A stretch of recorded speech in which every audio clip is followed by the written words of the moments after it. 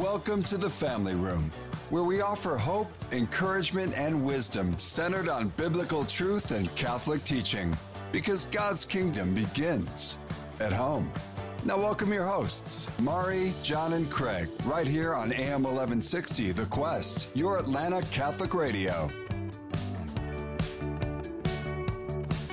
Welcome, listeners, to another week in the Family Room. I'm Craig Wiesmeyer, and I'm here with my co-hosts, Mari and John.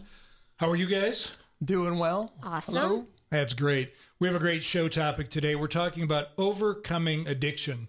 And if you want to find that on our show notes or in our podcast, please look at the Family Room, and you'll find us there again after the show.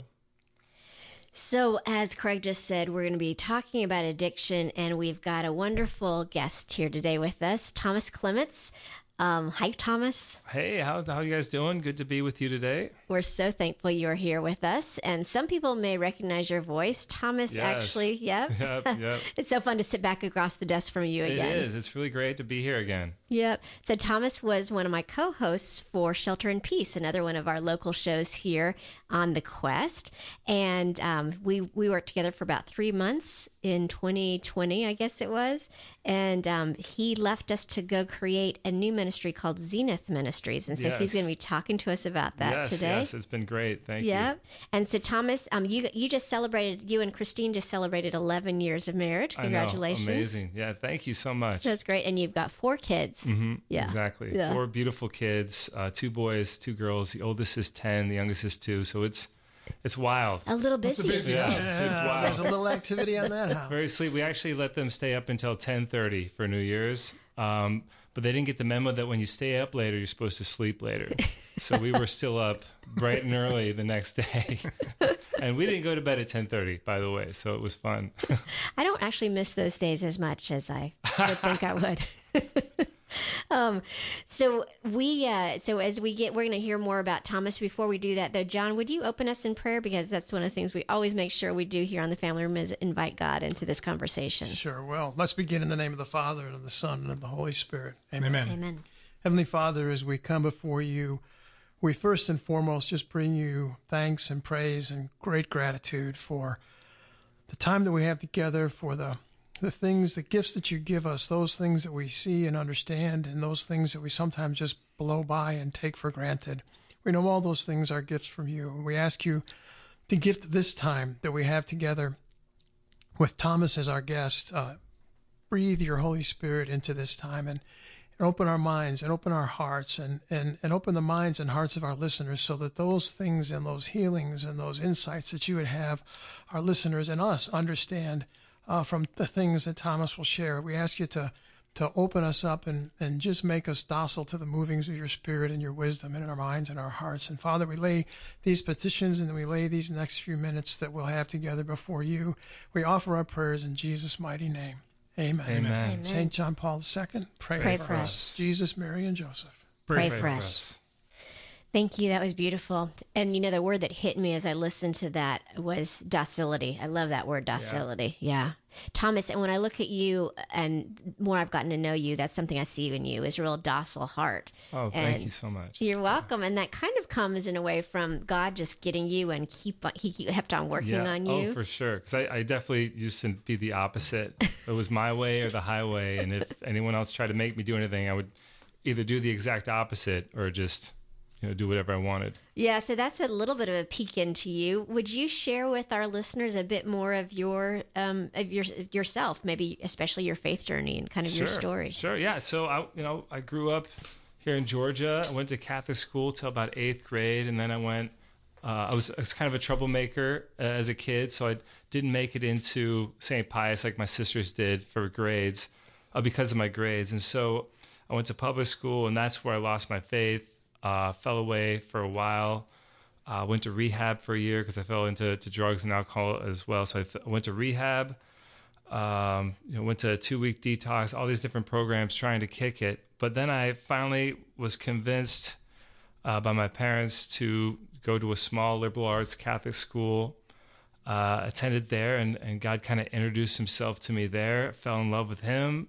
Fell in love with theology, and so I began my studies in that. I then moved to Franciscan University to get my master's in theology there. Became a teacher, taught for about 7 years. And then God called me, out of that to start Zenith Ministries, which has been just a tremendous blessing. That's incredible. Listening to you, I've listened to one of your podcasts, so thank you for doing those. Oh, thank you. One of the things I got out of it was your conversion and everything came with, I got to put God's first, God's will, versus what we typically do is it's our will, our way or the highway. And one of the things I loved about what you said too is that we're never a finished product. Yeah. That God's constantly working in our lives and God gets glorified in our imperfections. Oh, amen. Which to me is a beautiful thing. Obviously, when you're going through recovery, and you're very open about it, which is beautiful because you're not hiding behind like never happened, whatever. Your honesty is an amazing thing. Can you talk a little bit more about that story, about your recovery, maybe the road to recovery, and kind of where you are today and all that? Sure. Yeah. Okay. So, and this might be good for, our listeners to know too, in case they didn't pick up on this, but drugs and alcohol, and I probably shouldn't say this, but drugs and alcohol are really fun. Like it feels really good to be, for me at least, to be really drunk or to be stoned or, to be high on cocaine or, all that stuff. It feels great. So, yeah, because parents, Satan's going to create it, so it's going to feel that way, right? So, parents, maybe not let your kids hear that last part. I don't know if this pause, but so it feels great. And it, for me, it filled something up that I wasn't getting from the world, and what I mean by that is, I was very, I had a big heart, ready to love people, very high energy, and it wasn't being matched.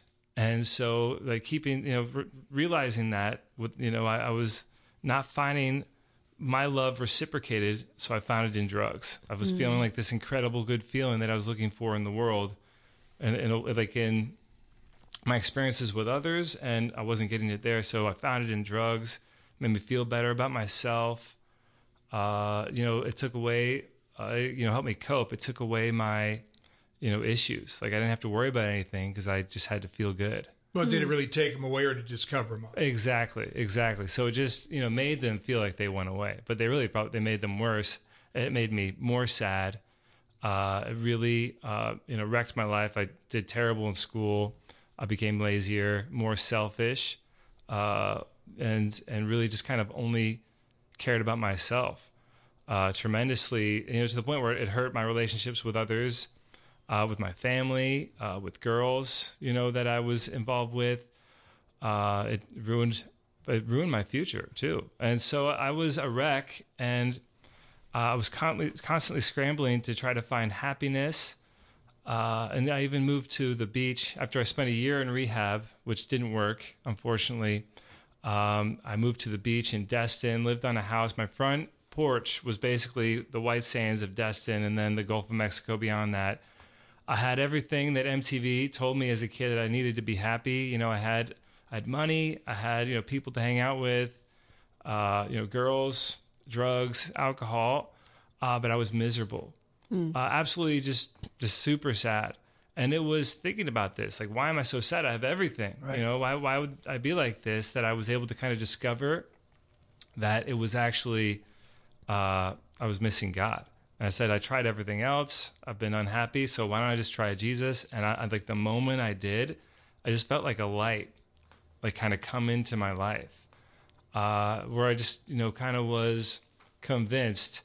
And this is going to sound kind of crazy, but I'll share with you. So I'm living in this apartment in Destin because I moved out of the beach house because Hurricane Katrina put a hole in the roof and it was all this mess. So I had to move out. But I'm driving back to this apartment, and that's when I had this epiphany about Jesus. And I'm like, this is it. This is what I need. I'm super excited. And, I called the church and told them, hey, I'm coming back. And I woke up the next morning, and I don't know why, and this is sound weird, but I found like these beautiful white flowers in my underwear. And I'm like, okay, I'm not sure what this means or how that happened, but someone told me once it was a sign of purity. We're not going to ask any more about that. Yeah, but so that was the beginning, and I had this understanding that I was supposed to love Jesus and follow him, but I could still do whatever I wanted. So it wasn't, full like faith in the Catholic Church or whatnot yet. I was actually attending St. Mary's down there in Fort Walton Beach, but I was on the path for sure. I was moving closer. And then I had a rough year because I still was doing whatever I wanted, that I, was still getting into drugs and alcohol after a year of rehab and everything. So then I talked to my parents. They talked me into going to this Catholic school, this Catholic liberal arts school that used to be in Dawsonville, Georgia, that has since closed down. And so I went to a 2-week detox there, and then I went there after that. I lasted about a month, sober until I found the right people to party with. And I really went heavy on the drugs and alcohol again, not wanting to. The thing is I really didn't want to, but I couldn't help myself. It was too fun. That's why I said at the beginning, like drugs and alcohol, they're fun, and I couldn't give it up until I just felt loved by God tremendously. I just was in this Catholic community, surrounded by people who were faithful, and they all had convincing things to say that I couldn't argue with. So I started to pray, and through prayer, God introduced himself to me. That's the best way I can describe it. It was another mystical experience, for sure. And the light just got brighter. And then I started going to daily mass, and what Jesus did for me in the Eucharist was better than any drug I've ever done. It was amazing. Praise God. That's awesome. Amen. Yeah, thank you. And then I wanted to receive the Eucharist, so I started going to confession as much as I could. When it was needed, and that was as much as I could. And that was, and that really, helped me. At first it was, I was going every day, and then I'd get back from confession. I'd find the 40, ounce of beer in my book bag, and I'm like, well, I can't waste this. And so I'd chug it, and then I'd go on a bender because I was a mess. And then after a while, God just won, because it was a battle of wanting to and not wanting to, and God won. And I decided it was April 24th, 2007 that I was done. That was my first full day of sobriety. I haven't gotten drunk ever since then. I haven't, smoked weed or done any cocaine, or anything. And it's been a moment of like, the miracle at Cana, where Jesus took the water and made wine. He took the things that I thought I couldn't live without, right? He took, the beer and the pot and, the inappropriate relationships, and he took those and turned them into, an awesome relationship with my family. I eventually, that same year, actually met the woman who would become my wife. I was put on the direction of learning theology, so that I could eventually teach for a while, and then, start this healing ministry that I started. And it's been a roller coaster. There have been some low moments too, for sure, but it's been amazing. It's been amazing. Thank you. Yeah.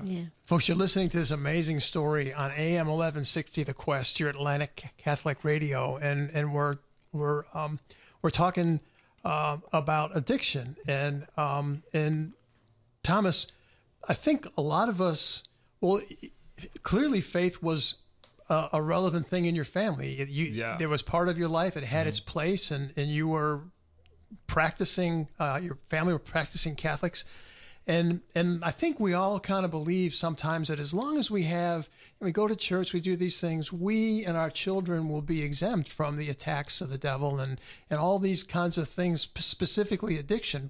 But that wasn't the case for you. What did you see in your life, and what do you see now in the lives of people you deal with at Zenith Ministries that could give some insight about how do you prevent these things? How do you make an environment? How do you protect, and so on? That's a great point. And I think the word that you said that really kind of strikes the nail on the head is environment.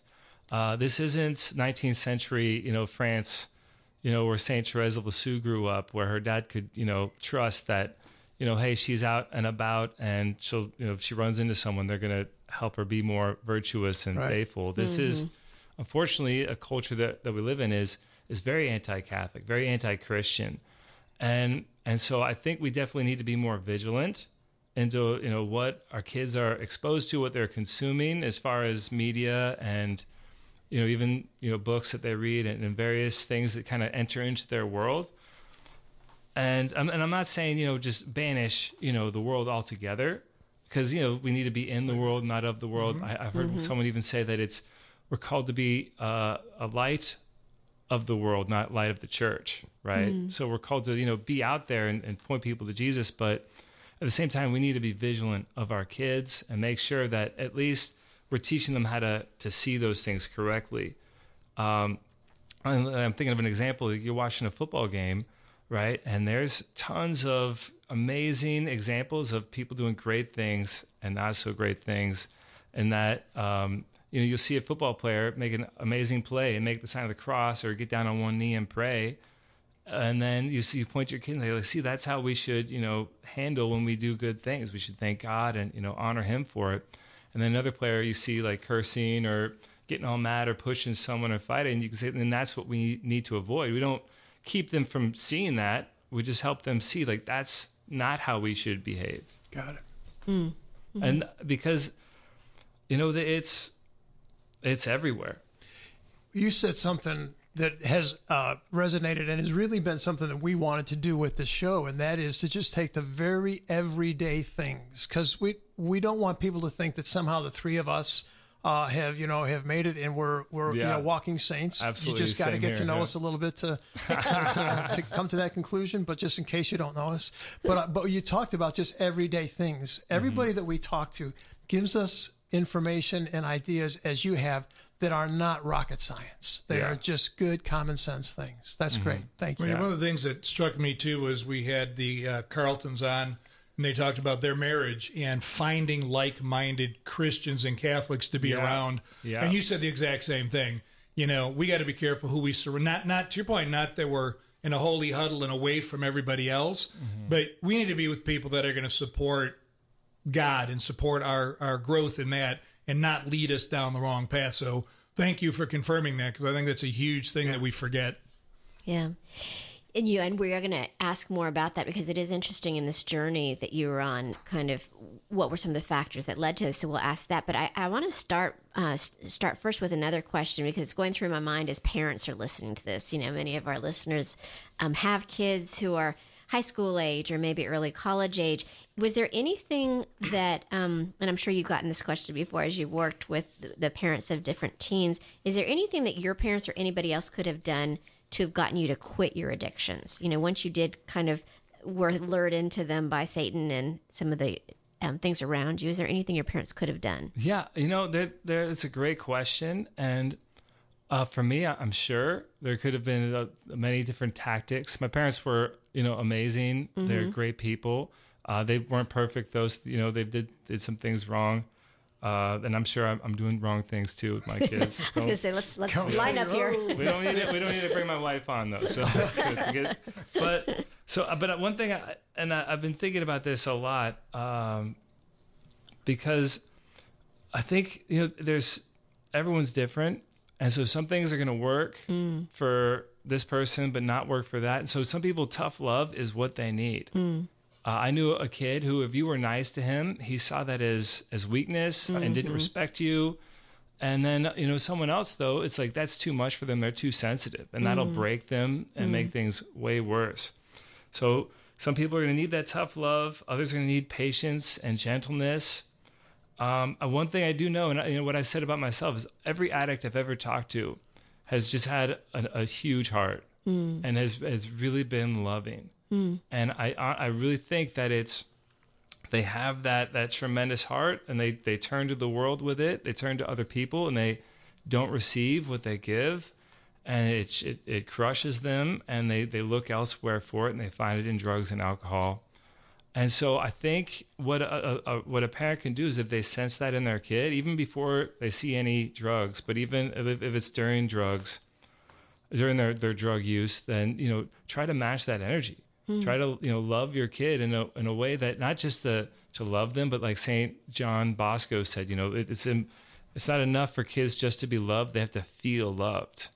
So it might be oversimplifying things, but I think that needs to definitely be the first step. I also have kind of looked at, why especially young people are doing drugs. And I kind of boiled it down to 4 reasons. One is they're bored. 2 is this, their way of dealing with stress. 3, it's, from peer pressure. And then 4 is like they feel empty and, they're looking for anything to fill them. And so I have 7 steps that I put together in an ebook that we can, mention later how people can get that. But so that's good. But then also I think with dealing with those 4 reasons, we want to help our kids learn how to cope, with, the stresses of the world, because the world, it's a cruel place. Life can be super harsh. Yeah. So we have to help our kids cope with that. We also have to the world is a great place and that it's fun. Like we can have a lot of fun that's healthy. So we have to teach them how to have fun in a healthy way. And then that emptiness needs to be combated with helping them know Jesus. Like he's not a hands-off God. Like he wants to be our friend. He wants to be our roommate because he lives with us, right? So we need to teach our kids how to walk with the Lord and really know him so that when they're presented with the opportunity by their friends, they don't need it. They already have what they know is good for them, best for them. I think it's interesting, especially in the environment we live in. We have more, and our kids have more than previous generations ever had. Oh yeah. We think about drug addiction and we think about alcoholism as the person on Skid Row that has nothing, but you're seeing it more and more. And it's interesting because you mentioned boredom, excess. What am I going to do? And I know we're talking about drug and alcohol, which is a key topic. But I also want to mention there are kids that go through eating disorders. Yeah, amen. There are kids and folks, your daughters. Excuse me. It's very personal for me. As a parent, you think, I've got it nailed. Apologize. No, it's okay. You're doing it all right. But at the same time, your kids can go through some of this stuff, and you're like, how in the world did this happen? I've done it all right. I've loved him, whatever. And it's like, well, why? Well, because in their minds, they're comparing themselves to other people, or they're looking at trying to be perfect, or they're looking at a standard that the world's telling them, and they can't live up to it. Because to your point, they're not tied to Christ at all because they're not hearing what Christ is telling them who they are. Amen. So question for you then, and again, folks, I apologize for the breakdown here. Yeah. But, what do parents need to be aware of? What factors do we need to be looking at that are leading kids into addiction? Because, for me, the biggest lie is, well, pot's not that bad. It's okay. We're legalizing it all over the place, in my opinion, creating zombies. Well, how does that not lead to more? So what are factors that you can talk about maybe that are leading kids into that? Sure. Well, for pot, you pay attention to your kid, right? I think, and you can sense, that there are certain things. If they have a problem with, too much screen time or they have an issue saying no to enjoyment, like, hey, it's time to go, like all kids do. But if you're paying attention to your kid and they're struggling with saying no to themselves or you see that they're more so than a kid should, that could be a sign that hey they have an addictive personality, right? Or if they're picking up biting their nails too much or other bad habits. And they're struggling, like all kids do that. Like I bite my nails, but I have an addictive personality, right?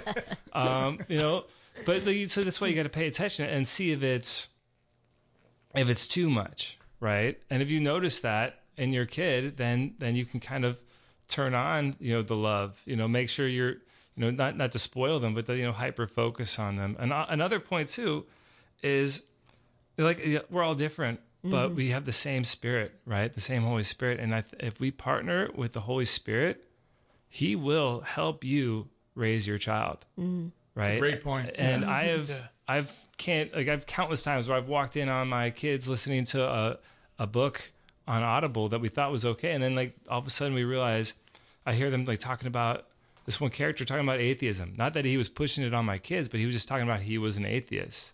It was one of the Penderwick's books, for those of you who wonder. But I happened to walk in at that moment, and I was able to talk to my kids about, what that meant and why we're not atheists. And it was a beautiful teaching moment. And countless other times where the Holy Spirit has just been present and helped me just teach my kids and show them the right way to live. And once again, it's not through avoiding everything that's bad. It's through encountering it and helping them see clearly. Showing a counter to that culture. Yeah, exactly. Well, one of the things that kind of to summarize a couple of things that I heard that I thought were so important that you just said, Thomas, was first of all, our kids are individuals, right? Yeah, God created them in his image, but each one of them is individual. So the way you show the love, the way you focus in, the way you support, encourage is going to be different. So really learning your children is going to be so critical. Yep. Yeah. My godmother had 6 kids and one of them became an addict. And, she was an amazing, faith-filled, wonderful woman. And you look and you say, that doesn't make sense. Why did one become an addict? Well, by the grace of God, he's now an amazing Catholic father and a beautiful husband and all. But one of the things that I noticed in her throughout the whole time, she kept loving him, like you said.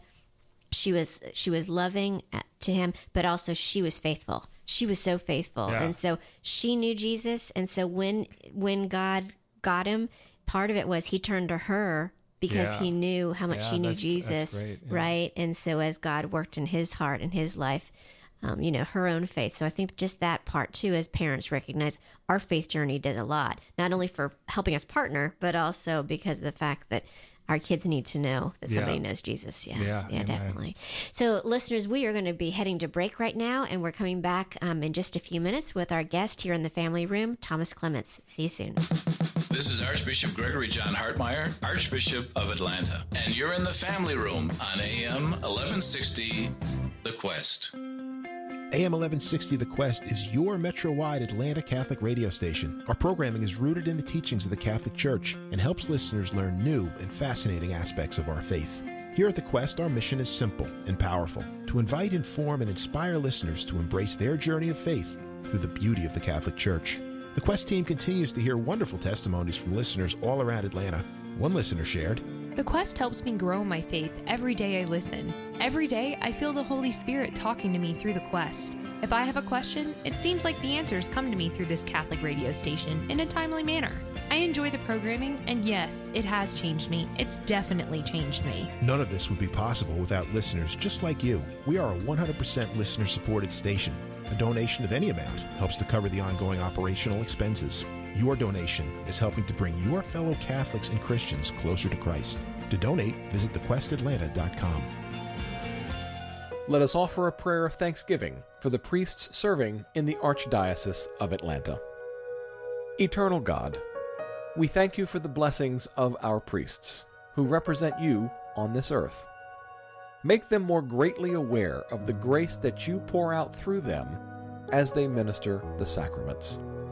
Help them to fall more deeply in love with you after each and every Mass they celebrate. Strengthen them so they may lovingly and courageously shepherd your flock. May we support the priests in the Archdiocese of Atlanta by offering them kind words, deeds, and assistance. We thank you, God, for the gift of your priests. Enable them to be an example of your truth and a guide to all those they are entrusted to serve. We ask these things of you, our Lord, our eternal priest. Amen. The Quest presents Mom Minutes with Cameron Fradd from Among the Lilies. Sometimes as a mom, I think that we need to have it all together and we need to show our kids that we have it all together. But I don't think that's true. I think one of the greatest things we can do with our children is tell them when we mess up. Tell them, like, you know what? Mommy made a mistake here and I'm very sorry. I did something that was not okay and I shouldn't have done it. I do it when I lose my temper with my children and I say, please forgive me for losing my temper. And my children say, Mom, I forgive you. Teaching your child to admit when they've been wrong and asking for forgiveness is huge. I encourage you to use this language with your children. Model it. Show it. My husband and I say it to each other. We say it to our kids. When we do something wrong, we don't say, oh, well, that's okay, don't worry about it, or just sorry. It's please forgive me. And then receiving that and saying, I forgive you. I love you. You don't have to be perfect as a mom. Be real. Be honest. Seek forgiveness when you make mistakes. For more homegrown wisdom, visit thequestatlanta.com. Welcome back to the Family Room on The Quest. We are still here with our guest, Thomas Clements, who is the head and the founder of Zenith Ministries. And we are very thankful, Thomas, that you're talking to us today about overcoming addiction, which is a big topic out there. A lot of people are in bondage. And I know Jesus is using you in amazing ways to help people Praise step out him. of that. Yeah, thank you. So here in the family room, one of the things we do is we always ask every single guest for their own family room memories. So, Thomas, do you have any favorite family room memories of either you growing up or maybe with you and Christine and your kids?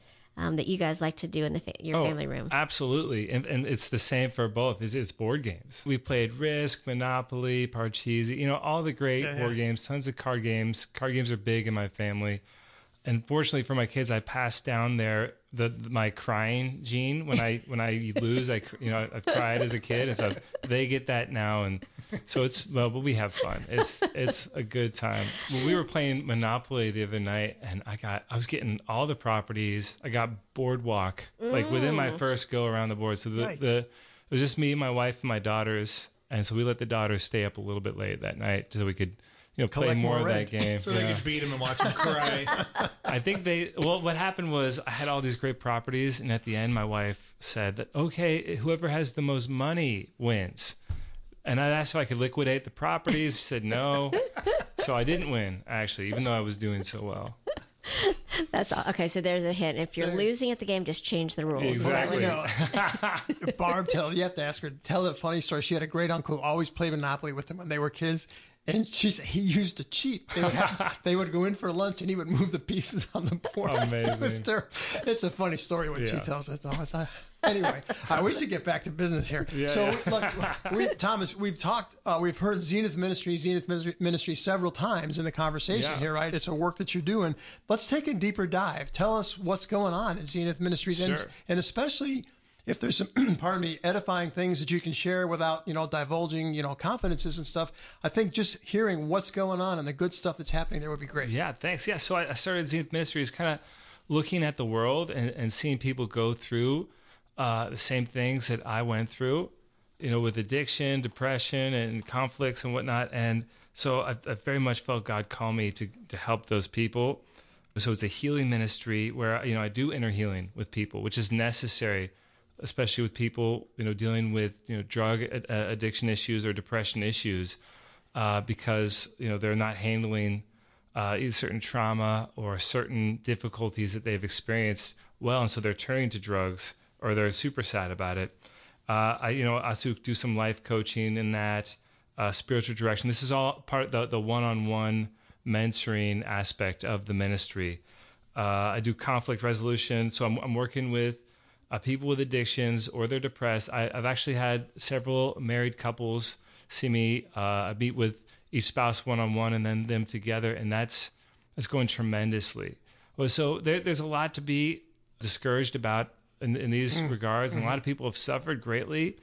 But what I'm seeing is God is real, and He loves us, and He is moving in people's lives. I mean, I'm seeing addictions overcome, marriages that were at the level of, hey, we're probably going to get divorced, to like a year later, hey, we just had the best. This is the verbatim what I heard one of my clients say. We just had the best Thanksgiving, ever. Wow. And so God is real, and He's working in people's lives, and I'm just so thankful that He's doing it through Zenith Ministries too, because I'm able to watch it, and that's how I know it's God. Because if it was just me, this would not be working out. But it's God, and He, I've had some insights from going through myself, and then He speaks and moves through me as well, and He's the one healing these people when we do the inner healing, and it's been great. And then another part of the ministry is that I want to gather people together so we can, praise God together and really encounter Him, because our faith,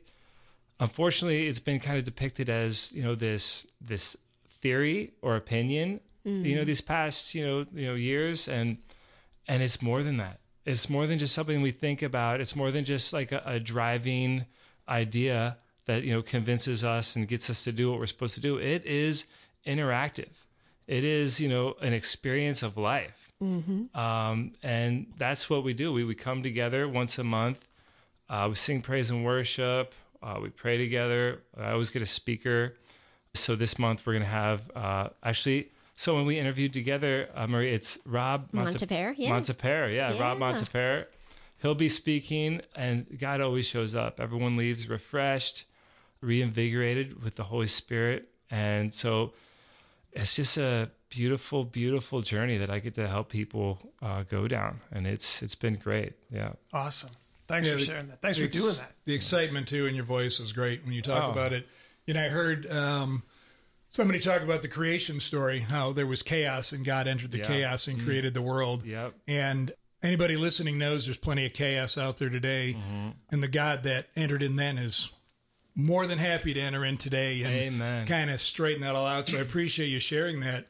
And I know with Zenith Ministries, you've created a blog that you have. Yes. And then within that, you also created the 7 Steps of Overcoming Addiction, which is a blog post and an ebook, if I remember correctly. The ebook is better. Yeah. Exactly. The ebook is better? Yeah. Okay. So let's make sure and how do they find the ebook? Why don't you tell them how to get to your ministry? So if they go to zenithministries.com/ebooks, I have 2 ebooks that I've released so far. The first one, though, is 7 Steps to Overcome Addiction.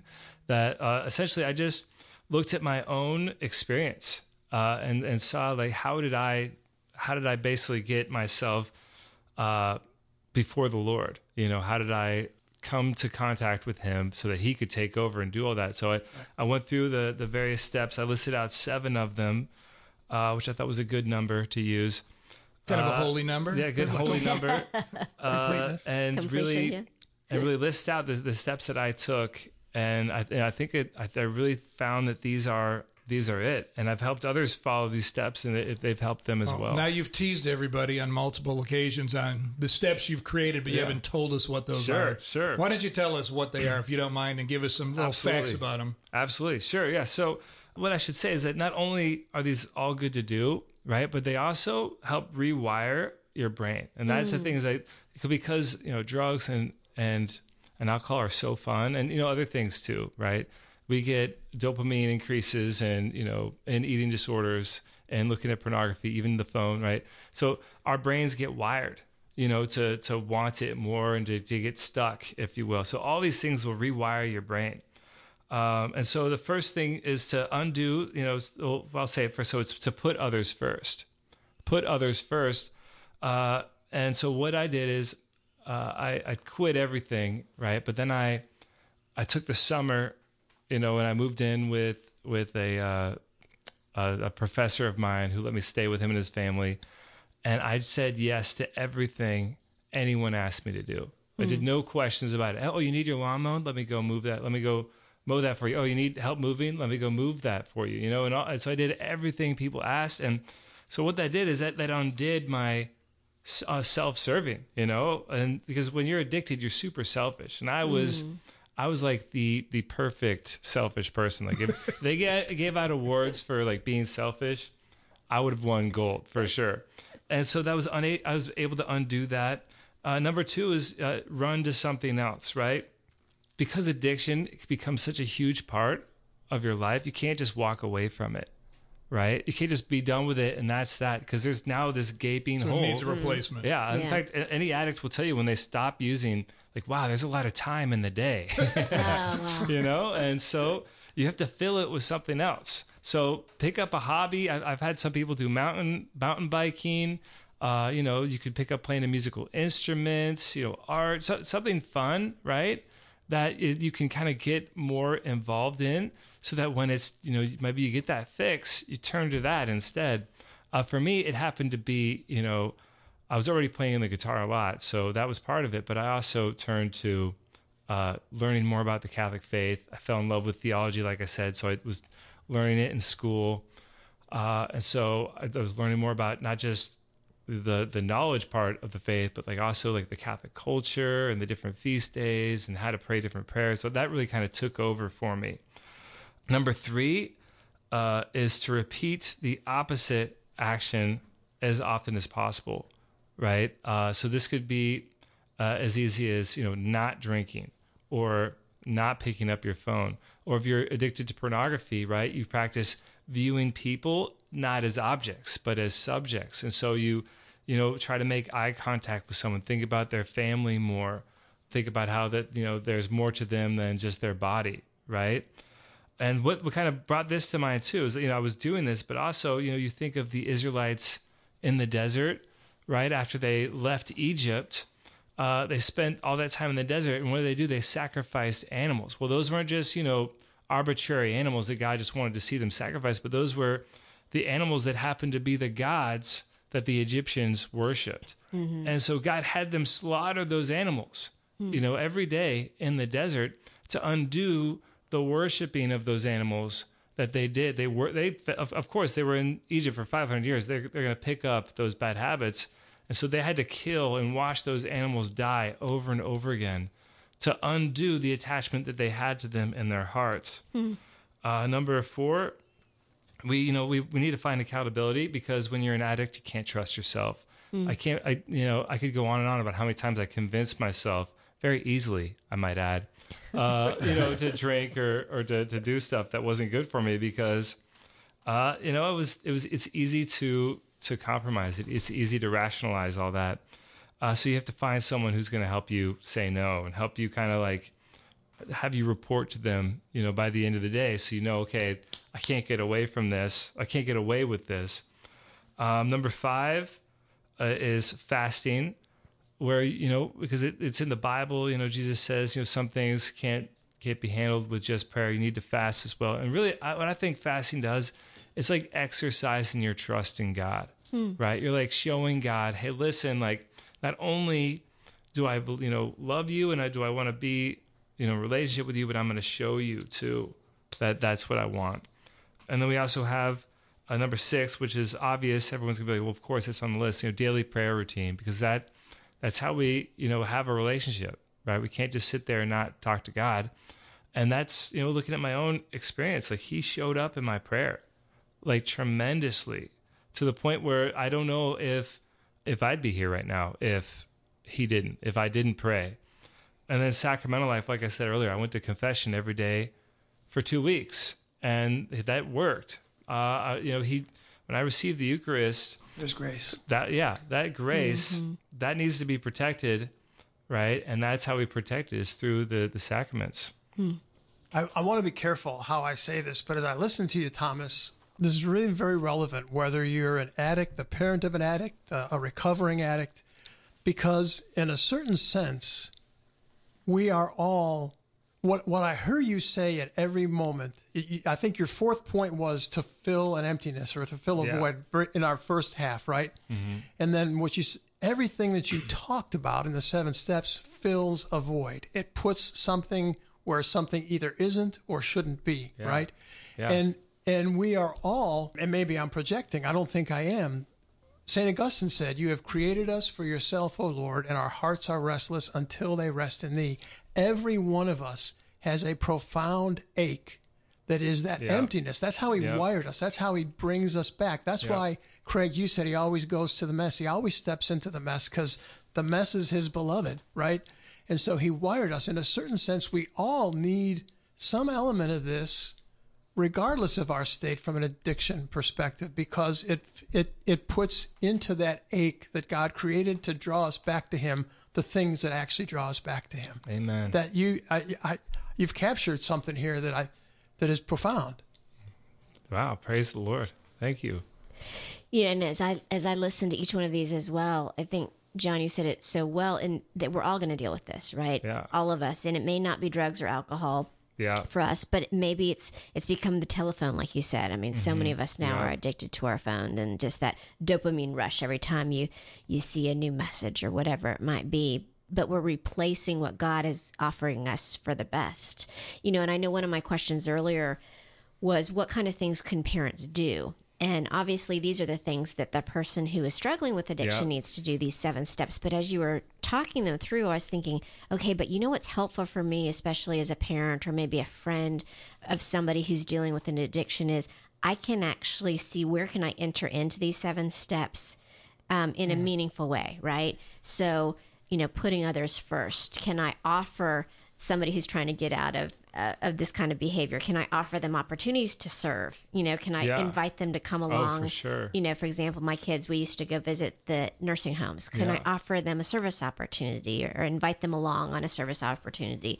Can I teach somebody how to do something? Maybe a hobby that they, maybe I see in them that they might have a talent for something. Can I offer to pay for a class for them to take, or can I teach them something maybe I know how to do? So it's just kind of interesting as I look at these 7 things, I think, is there something I could do to support it or to encourage it for somebody who's dealing with that? Or it also helps me know what to pray for somebody as well. Because, when you were talking, for example, about the hobby one, I was thinking, God, I really do truly believe that God gives each of us various gifts and talents, right? Abilities, your ability to play the guitar, your love for theology. He planted those things in your heart. Oh, for sure. Years and years and years before you became an addict and before he drew them back out for you, right?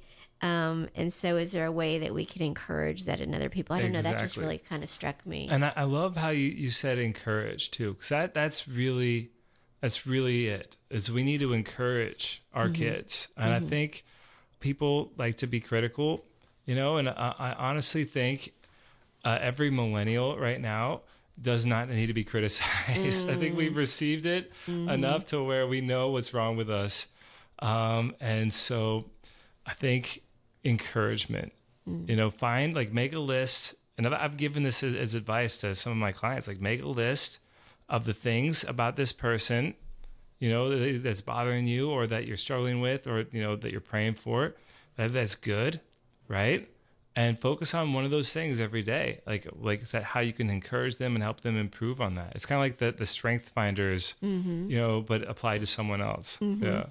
Well, they always say that Satan is the great accuser. Yeah. So, he's always going to be in our ear, a lot of times accusing somebody else or your own ear. Yeah. Because even in my spiritual direction courses, one of the things they talk about is shame. Yeah. Because shame compounds a lot of addiction. Because you start down a path, you get ashamed. Boom. Well, I can't go and deal with this because God will never forgive me. Well, I better go drink. I better go do this. I better go do that.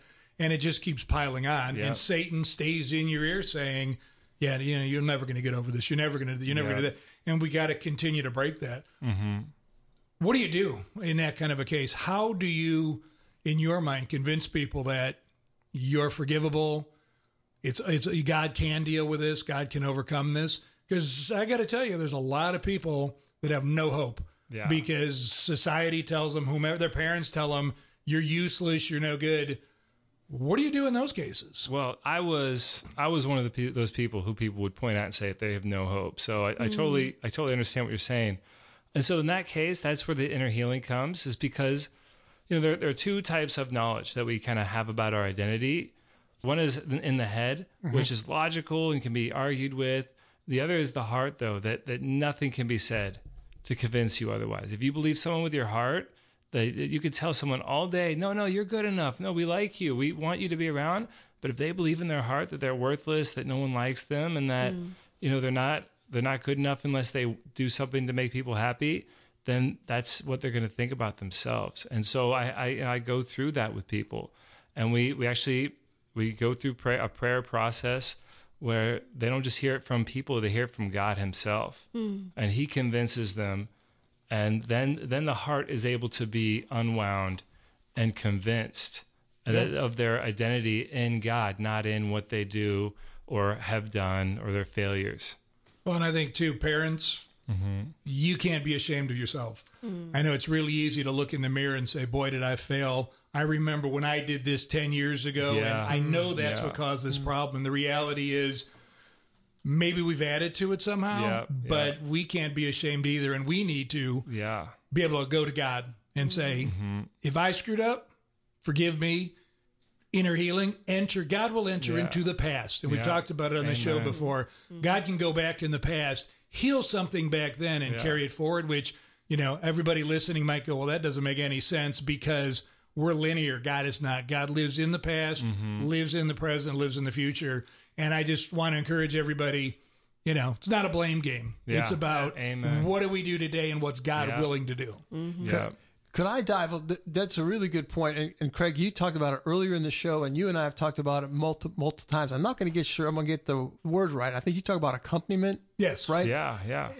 And your point number 4, find an accountability partner. Mm-hmm. When you're in the thick of the mess, probably finding an accountability partner is maybe nearly impossible, but give us some insights. Like, how do you pick an accountability partner? Because I would think, I just know from my own experience, I've made some pretty poor choices in who would be my accountability partner, and it ended up being more complicating than helping, right? So what are some things that you could offer in choosing that accountability partner? Sure.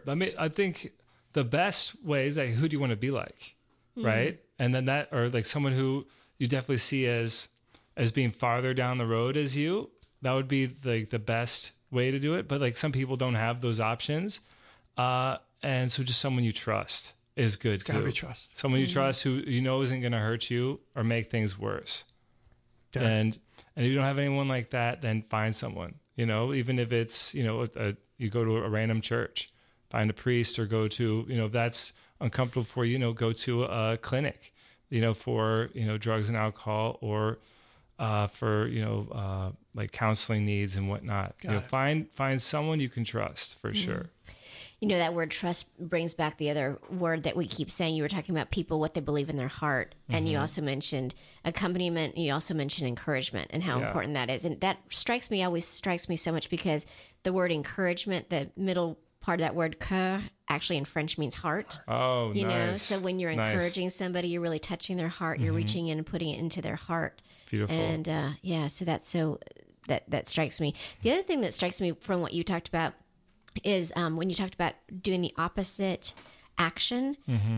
We had Dr. Edward Sri on our first show back in September. And, anybody who wants to listen to any of our shows, they're also podcasted. So you can go to our website. Great. You can go to thequestatlanta.com/the family room, and you can find all of our podcasts. But he talks about virtue and vice, and how if you want to grow in virtue, you have to keep on doing the actions, and you're overcoming the vices, and you have to do the opposite of the vice action and do that virtue. And that's kind of what you're talking about, is that you identify where are you stumbling, and then do the absolute opposite. Exactly. Yeah.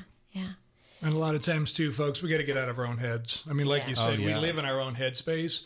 And sometimes, at least in my head, it's a very scary place to live for very long. But I mean, really, I think we need to take those things that are in our head and take it to prayer. Amen. And I think we've talked about adoration. We've talked about confession, sitting in front of God. Amen. And really, like you said, it's got to come out of our hearts, out of our heads. It's got to be in our heart, and opening up our heart to God, kind of going, hey, dude, I'm really struggling with this. And sitting there and letting him enter in is a huge thing, and I think we failed in a lot of cases to really get there. So I appreciate you bringing that up early on, that this is getting into the heart. It is. Yeah. So Thomas, we would love for you to any final thoughts you have for our listeners, and close us in prayer this for sure today. Yeah. I said earlier, I want to remind people that God is not a hands-off God. He is interactive. He lives with us and helps us interact with him, partner with him, and trust him. And what putting that into action is what my favorite acronym is. It's PUSH. Pray until something happens, right? And if you keep praying and keep trusting and be patient, something's going to happen. And so I encourage you to do that. And if anyone is seeking help with any of these things, and they feel like they need accountability or just someone to talk to, please reach out to us at Zenith Ministries. We're at zenithministries.com. /services or /mentorship too. You can reach us there, and we'd love to talk to you and see how we can help. Great. And let's go ahead and pray in the name of the Father and the Son and the Holy Spirit. Amen. Heavenly Father, you are so good that you allow us to know you and to have a relationship with you. We ask that you help us to increase our relationship with you, to grow closer to you. We pray for those who are struggling with addiction right now, Lord, that you may help them find relief from the pain that is causing them. Help them find the peace that they truly seek through the things that they're addicted to. Help them to find it in you, Lord. We pray for them and for those who are struggling with their relationship with that person too.